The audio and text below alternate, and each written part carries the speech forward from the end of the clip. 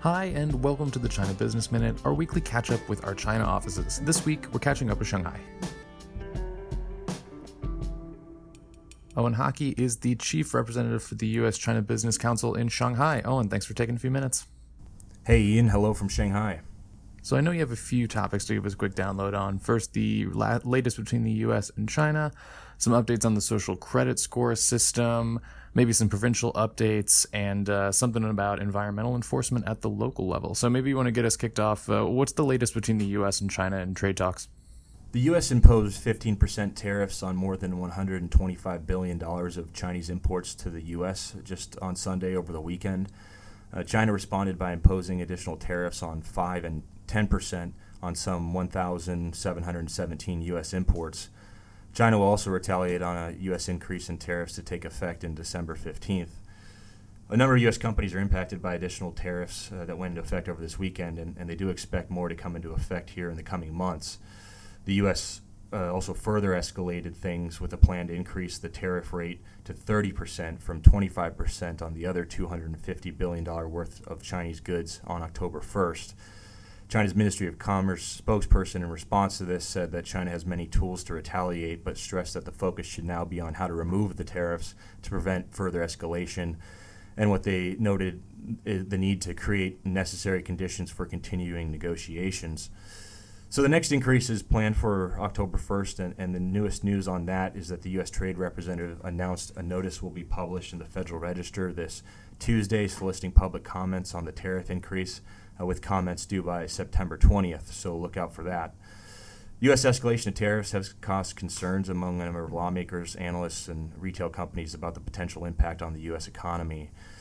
For further negotiations, we've heard that both countries are discussing plans for an additional round of in-person negotiations sometime in September, but we don't have any formal announcement on that yet.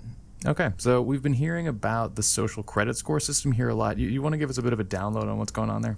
Yeah, you may have seen there have been a number of reports and overviews over the past week about China's development of a social credit system for companies. It's a system that would rate and evaluate companies based on a variety of criteria on their regulatory compliance and other matters. We've received a number of questions from companies about the social credit rating system, and they want to understand better how companies are evaluated and what the consequences may be. Many executives in China are receiving inquiries from their headquarters about the possible impact on their business and operations here. In reality, there's still a lot of questions left unanswered about both how this will be implemented and how it will impact companies.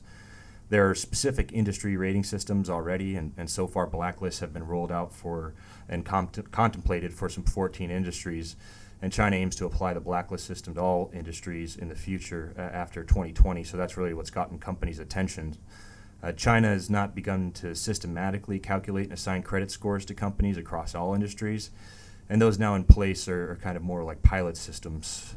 So far, only a few central government agencies and some provincial governments have set up detailed systems for rating companies based on records of their regulatory compliance. USCBC released a more comprehensive overview of the social credit system and what some of the concerns are for our member companies in our China Market Intelligence publication a few weeks ago.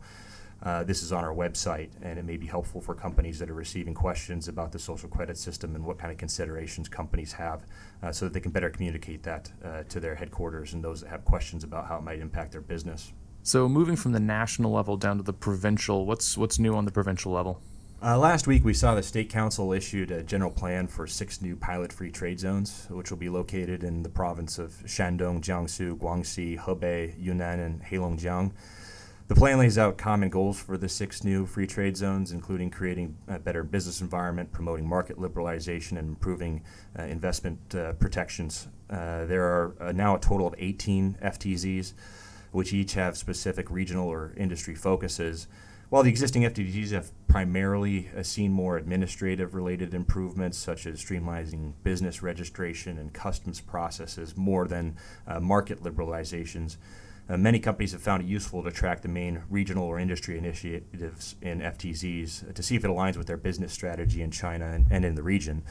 For example, on the most recent, these new 6 FTZs, the Hebei FTZ, for example, is focused on biomedicine and healthcare industries. So if companies are operating in the healthcare space, it may be good to engage with the Hebei FTZ leadership. The Heilongjiang FTZ is focused on being a logistics hub for trade in Northeast Asia and Russia. Companies in the logistics space or doing business in the region may find opportunities there. In many cases, opportunities are directly negotiated with different FTZ leadership. And how about new environmental enforcement at the local level? Is there any updates there? Yeah, we've had conversations with a number of companies on the ground here over the past few weeks about environmental enforcement.